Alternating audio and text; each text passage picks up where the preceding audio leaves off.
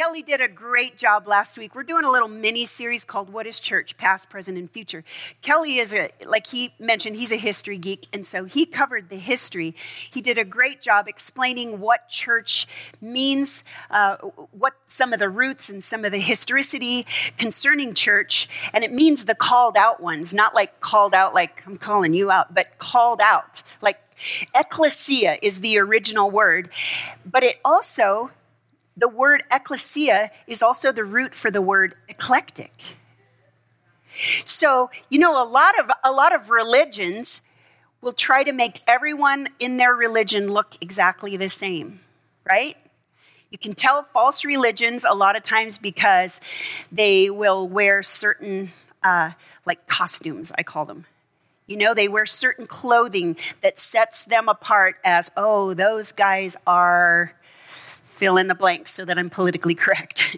But you know what I'm saying? Different religions, like they'll make you wear certain different clothing, or you have to, like, for example, wear a burqa in some countries if you're female, or, there are just a lot of different things. But really, what the real original definition means is called out to become who you were called to be, the church. Those people who name the name of Jesus were called saints. Say that. Say, I'm a saint. Say it again. I'm a saint. Saint has kind of a strange reputation, but what it means is one who belongs to Jesus.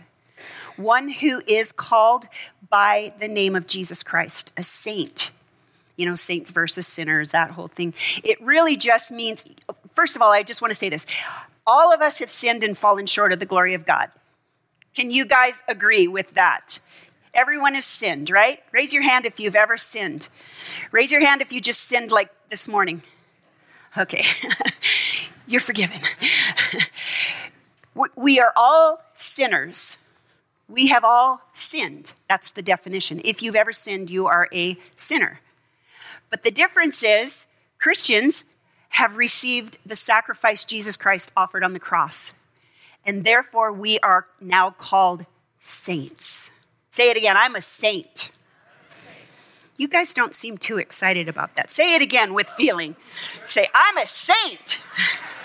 Now turn to the person next to you and go, I'm still questioning yours. No, I'm just kidding. I don't mean to stir up division. So what is church? What is church? My husband, he was sharing the Lord with one of our neighbors. And our neighbor said, I hate church. I hate the church. My husband goes, oh, well, is it the building that you hate? Do you hate the building? And the guy's like, well, no. And he goes, oh, well, then you must hate the people. And the guy's like, well, no, I don't hate the people. And he goes, what else is church? What this guy was really saying that he hated was the restrictions and the regulations and the laws and these are things you can do, these are things you can't do. People don't want to feel restricted. They want to feel free. And so that is essentially what this guy was saying. So what the church is an eclectic group of saints.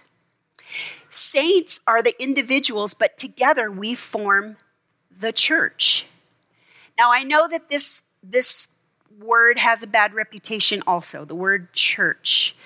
It conjures up ideas of Gothic old buildings and monks and, all kinds of things. But really, what the church is today is you. You. Turn to the person next to you and say, you are the church. Now turn to yourself and say, I am the church. Ecclesia, we're eclectic. And the Lord has created each and every one of us for a purpose. Here at The Adventure, we have always believed that our most important and our highest goal is to love God first and foremost, and then to love other people. Love God, love people. Pretty simple. Doesn't get much more complicated than that. That kind of is all inclusive. That kind of covers over everything. Does it not? We also believe that one of the ways we can personally love people is to let them discover who they were created to be, who the Lord created them to be. Because each and every one of us, as we talked about in our last series on the spiritual gifts, each and every one of us has been given gifts from the Lord. But a lot of people don't really believe that they have. Most people don't believe they have gifts. They can look at other people and think, oh, well, of course, that person has a gift. Of course, the worship team, they have gifts. And of course, other people have gifts, but I don't have gifts. That is not the fact. The fact is, if you were created, which I believe we all were, you were created for purpose. Every one of us is created for purpose. And that's what makes each and every one of the individual saints make up the church. And we believe that we want to help people grow their lives. So we talk about Life World Dream. Grow your life. Grow your personal relationship with Jesus. Have a solid relationship with the Lord. The only reason that we meet here on Sunday mornings or any time that we meet is so that you can have an encounter with God. So for people to say things like, well, how was church? It's like, well, church was church. I mean, church was what you should be asking one another is, did you encounter God today? Did you experience God? Because the fact is, it doesn't matter if the music is perfect or if they everybody says hi to you on the way in or whatever the thing is, or if the music was too loud or if it was too quiet or there was a baby crying or whatever. It doesn't matter. The whole purpose for us coming together, as Kelly mentioned last week, is to assemble together because there's a spiritual dynamic, which we're going to talk about today. There's a dynamic that is released. There is an authority from heaven. There is a power that we have when we are saints coming together as the church. And that's what we're going to talk about today and how to release that power. Are you excited? I'm so excited. So excited. Turn in your Bibles, if you have your Bible here with you, to Matthew chapter 16. And we're going to start with verse 13. It says, Jesus came to the region of Caesarea Philippi, and he asked his disciples. Okay, anytime Jesus asks you a question, it's not just to make conversation. Jesus is asking this question for a specific purpose, okay? Jesus is saying, who do people say that the Son of Man is? Now, for Jesus to say that he's the Son of Man was considered at that time blasphemous. But Jesus was Messiah. He had already revealed himself as the Christ, as the Savior, as the Redeemer. And so it says, who do people say the Son of Man is? Jesus is kind of like, so what's my reputation? Like, what are people saying about me? When my brother and I were little, we used to, every single night, don't tell my parents this, but every single night he would crawl across the hall and then he would stick his head in my room and then we would have this conversation. It would always start out with, did anybody say anything about me today? Every single night we had this conversation. And then we would share with each other, if our love interest, this is when we were pretty young, Anybody say anything about me today? Don't you wonder at times, what do people say about you? Who do people say you are? In my courses, I'm getting a master's and we're studying the personal life of the leader. And one of the things that is really significant is to be what's called self-aware. Being self-aware. Trust me, Jesus was self-aware. Jesus wasn't asking these guys, like my brother and I were like, anybody say anything about me? Jesus was asking because he has an agenda. Whenever Jesus asks you a question or asks anyone a question, he has an agenda. So here was their response. They replied, some say John the Baptist, others Elijah, still others Jeremiah, or one of the prophets. But you, who do you say that I am? So Simon Peter, of course, he's the first one to jump out of the gate and answer, "You are the Messiah, the Son of the living God. You are the Christ. You are the one who has come to seek and save the lost. You are the one who we have been waiting for." I want to ask you, who do you say Jesus is? Is Jesus just a good teacher? Was he just another philosopher? Was he just a prophet? Or, as the Bible says, do you believe that Jesus Christ is God Almighty, who took on human form and came, and it says, and he dwelt among us? Now, if Jesus Christ is God, if he is who he says he is, he wants to make this point to the disciples, and he wants to make this point with us. Jesus is not just this guy who came and walked on earth and did a lot of nice things and kind of performed some miracles and, kind of taught us some really good things. Jesus Christ is God. Can you say that out loud? Jesus Christ is God. The God who is the Alpha and the Omega, the beginning and the end. The God who created those mountains out there and the ocean. And the God who knows everything, knows how many hairs we have on our head. The God who knows everything. Jesus Christ became flesh. He became a human. And the whole point the whole reason for doing that was so that he could walk and live a sinless life and then take on the sin of the whole world so we could be reconciled with the Father, with the Heavenly Father. And so when Jesus says, "Who do you say that I am?" I want to ask you, who is Jesus? Do you believe that Jesus Christ is God Almighty? Because if you do believe that, this requires a response.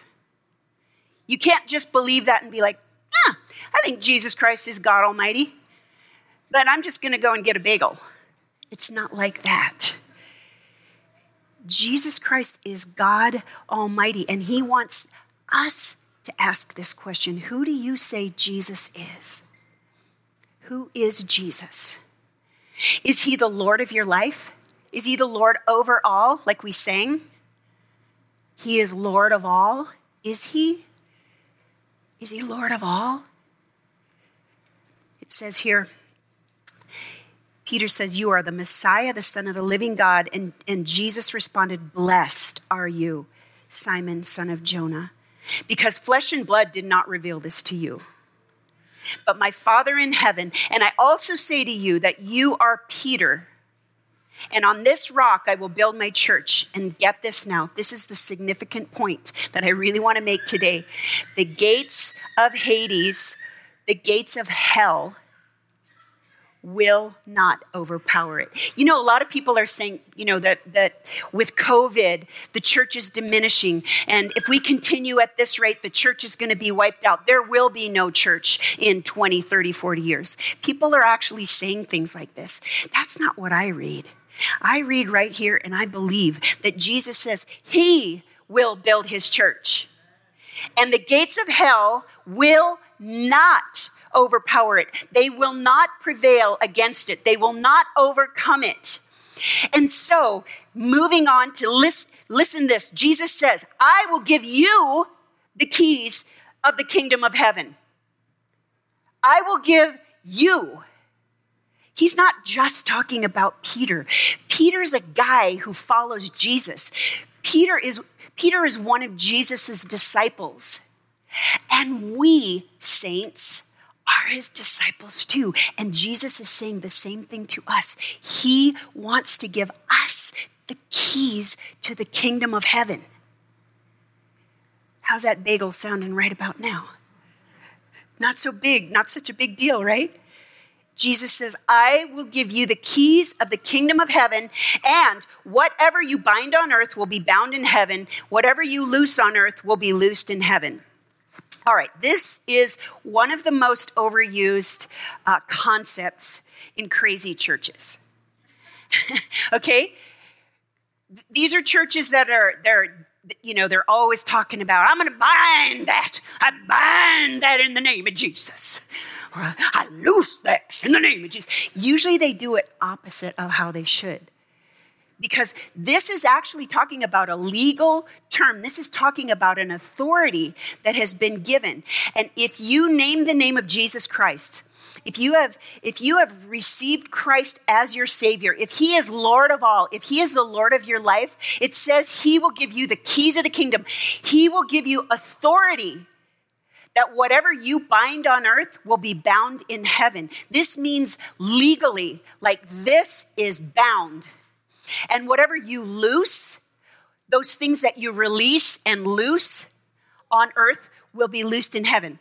So what does this mean?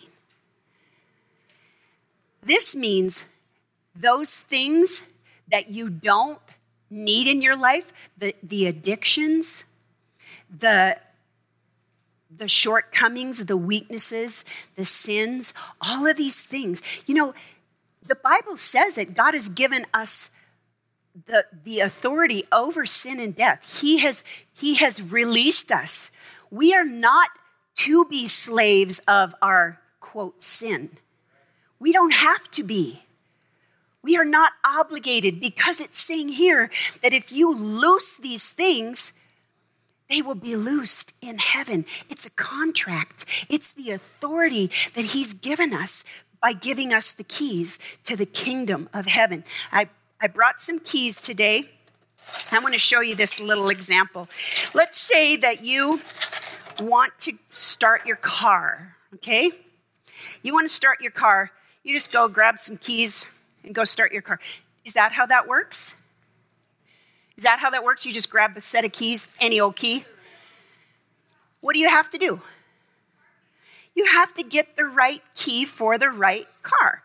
Okay, so let's say I'm going to try to go start my car. I'm just going to grab this key. I'm going to go try to start the car. Well, this is a key to my house.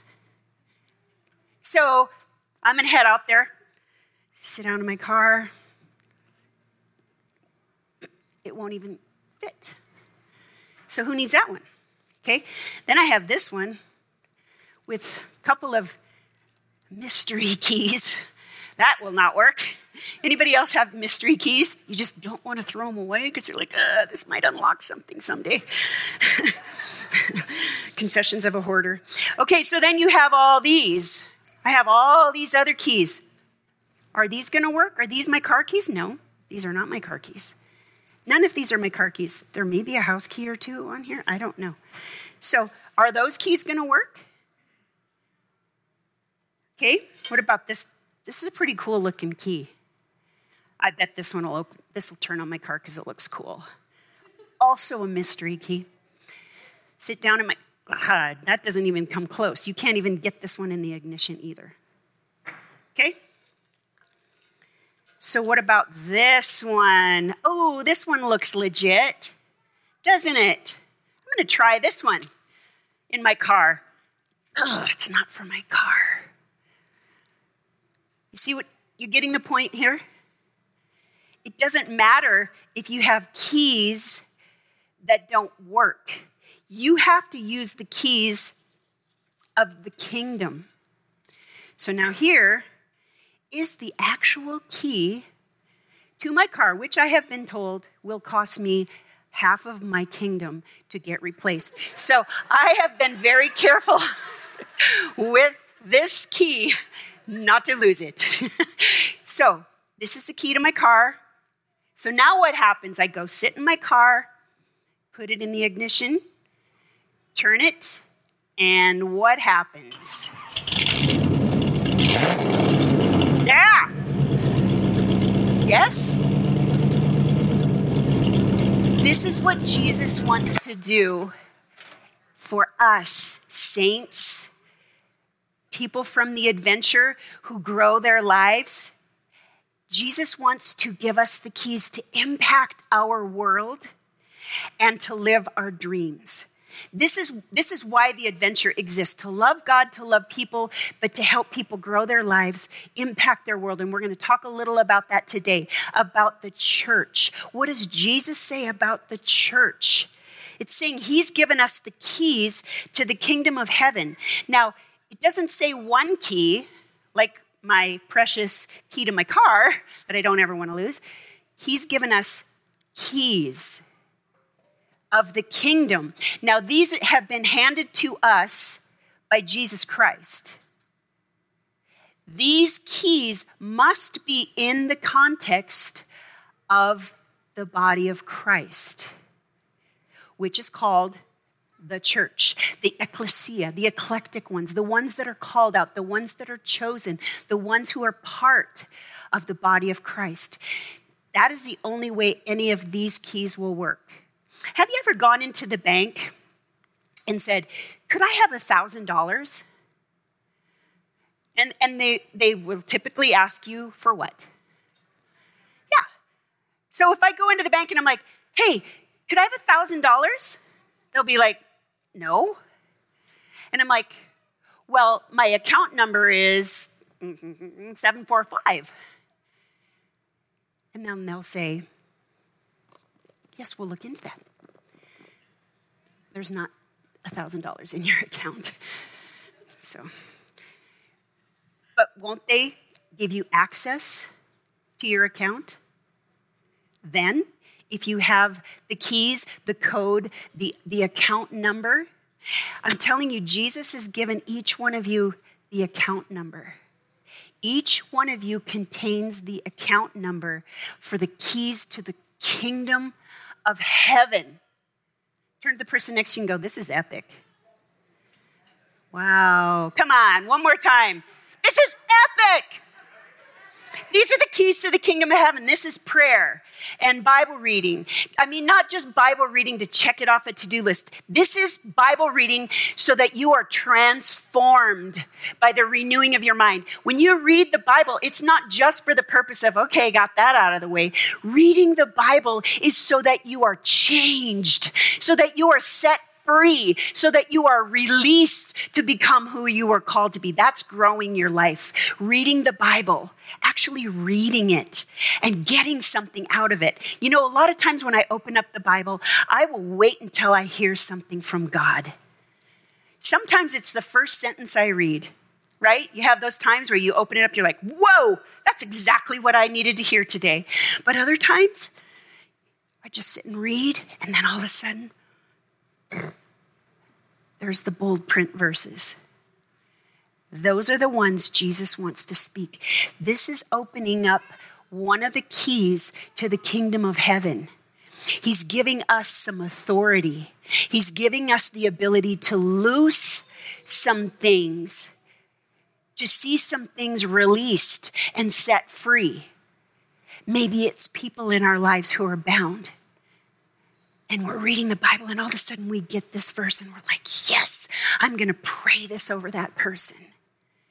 I'm going to pray this over that person until they are set free.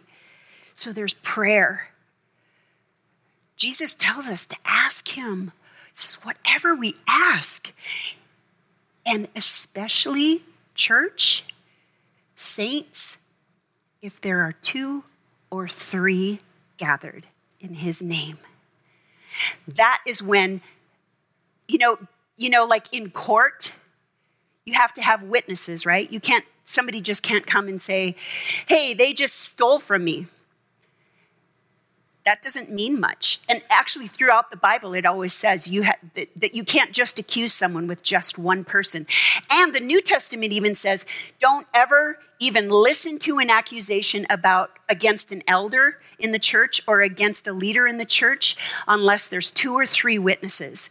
It says, don't even believe it. Don't even take it in. It's talking about asking God, coming together, agreeing with other people in prayer.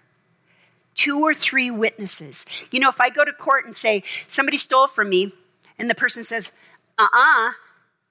it's not going to mean anything. But what about if I go to court and I've had 3 people who watched, they stole my car. Let's say, somebody that I'm accusing stole my car, and I have 2 or 3 witnesses. People I don't even know, maybe. Don't you think my chances of winning this court case, this accusation against someone stealing my car, is going to be much more powerful if I have 2 or 3 witnesses than if it's just my word against this other person's word? This is a spiritual principle that Jesus is talking about. He's saying that if we come together as believers in Christ and ask God for anything, it says he will give it. Now, this is not talking about asking for just stuff. Because I know that there's a whole false church, I will say, that believes in if you just call it out, it's going to happen. That is arrogance.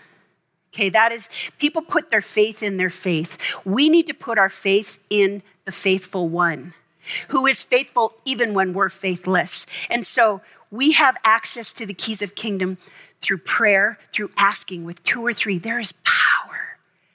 There is power in praying with other believers, speaking things out loud, and then watching God act, watching God do miracles.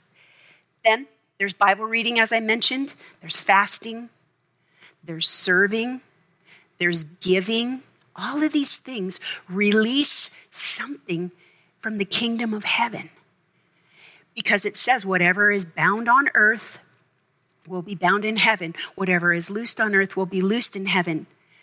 So binding and loosing means you're releasing something, releasing blessings for people. When you pray blessings on them, you're releasing the Spirit of God to draw them near when you're blessing them, when you're praying for their salvation. Does this make sense? But then there's loosing. And this is when somebody is already bound by something, or we are bound by something. Some sin or some trauma or something has negatively impacted us, and it affects the way that we function. It affects the way we think, the way we speak, the way we act. And the Lord is saying, I want to set you free. I want to loose that part of you.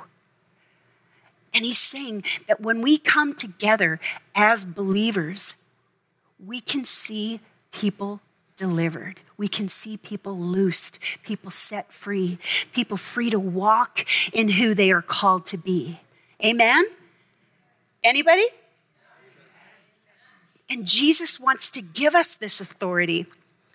And it says, then he gave the disciples orders to tell no one that he was the Messiah. Ephesians 1, verse 22 says, he subjected everything under his feet and appointed him, Jesus, as head over everything. Say everything. For the church. Say that. For the church. If you meet a person and they're like, well, yeah, I'm a spiritual person, but I just don't believe in the whole organized religion thing. I just don't go to church. These keys are worthless to that person. Jesus wants us in relationship. I had a dear friend once who said, you could sum up the Bible in one word. You know what that word is? Relationship. If you think about it, it's all about our relationship with God and our relationship to others. The Bible is all about loving relationships, first and foremost with God and then with other believers. And this is what the Lord wants to release in the church, that we would see the value. It's not about Sunday morning. It's not about the building. It's not about just doing stuff just to do stuff. It's about transformation. That's why we exist as a church, so that we can be transformed more and more into the image of Jesus. That's what church is for. The reason that we come together, and I think it's significant that we come together and worship together and pray together and listen to the word of God together. Obviously, I think that's important. But that's not really what church is. Say it again. Say, I am the church. I am the church. Turn to the person and say, you are the church. You've been convinced now. It says, he subjected everything under his feet and appointed him as head over everything for the church, for the called out ones, for the ones that he has chosen. And it says, which is his body. So that's why we talk about the body of Christ is the people. It's the saints, the conglomeration of saints, all of whom have different spiritual gifts. And it says, and the fullness of the one who fills all things in every way. The Message says it this way: the church is Christ's body, in which he speaks and acts, and by which he fills everything with his presence. When you come to church on Sunday morning, when you come in here or you go where there's an assembly of believers, the assembly of God, as Kelly was talking about last week, when you get together with other believers, the whole point of getting together with other believers is to draw near to God, to be transformed in his presence. And this is what we pray for you. We pray before you get here. We pray over these chairs. We pray and we ask, Holy Spirit, transform people today. It's called a church fail if you walk in the same way that you walk out. You should be changed in his presence, coming into his presence with thanksgiving in your heart, praising God and inviting him, Lord, do a new thing in me today. I was at an event yesterday, and it was several women leaders from throughout the valley. All of these are women who have given themselves fully to the kingdom of heaven. And at first, you could kind of tell, because none of us really knew each other, a lot of us didn't know each other. And so we were just all kind of a little tentative, a little hesitant. But by the end of the night, it was like we became the church. Like there was a unity there. We prayed over one another. We loved one another. We encouraged one another. That's what church is. It's not some organization that just exists to just check off a to-do on your to-do list or to make you feel like you're okay. Church is about embracing what God has called you to do and to be. To loving God with all your heart and loving others as you love yourself, or loving others even more importantly in the same way he loves us without condition. Too many people think going to church, you stand and look and you judge someone and you're like, that guy, I don't even know why he goes to church. Judgmentalism is not a spiritual gift. It's really not. We are called to love without condition. And so this morning, I just want to ask you, we're going to have a little time of just coming before the Lord. And I know Kelly last week talked about church hurt. He talked about people who have been hurt by the church, aka people, because that's what it is. This morning, if you have any bitterness or any irritation even, or hurt from someone who's in the church, any church, I'm not just talking about the adventure, I'm talking about the body of Christ. Can you just release that to the Lord? Can you just get set free from bitterness? Bitterness really tends to cloud your vision, and Jesus wants us, especially this year, to have 2020 vision for real. God is doing something in the earth, and I do believe the coronavirus is being used mightily by the Spirit of the living God to turn up the heat, to get us to change, to get us to become more and more. So I want to ask you, who do you say Jesus is? And I want to ask this too. At the end of coronavirus, are you going to look more like Jesus? Or are you going to look like the worst version of yourself? Because he wants to do something in the church. He wants the church to become his beautiful, spotless bride so that he can return. Jesus wants to come back and take his bride to be with them. And I believe he is coming soon. Amen?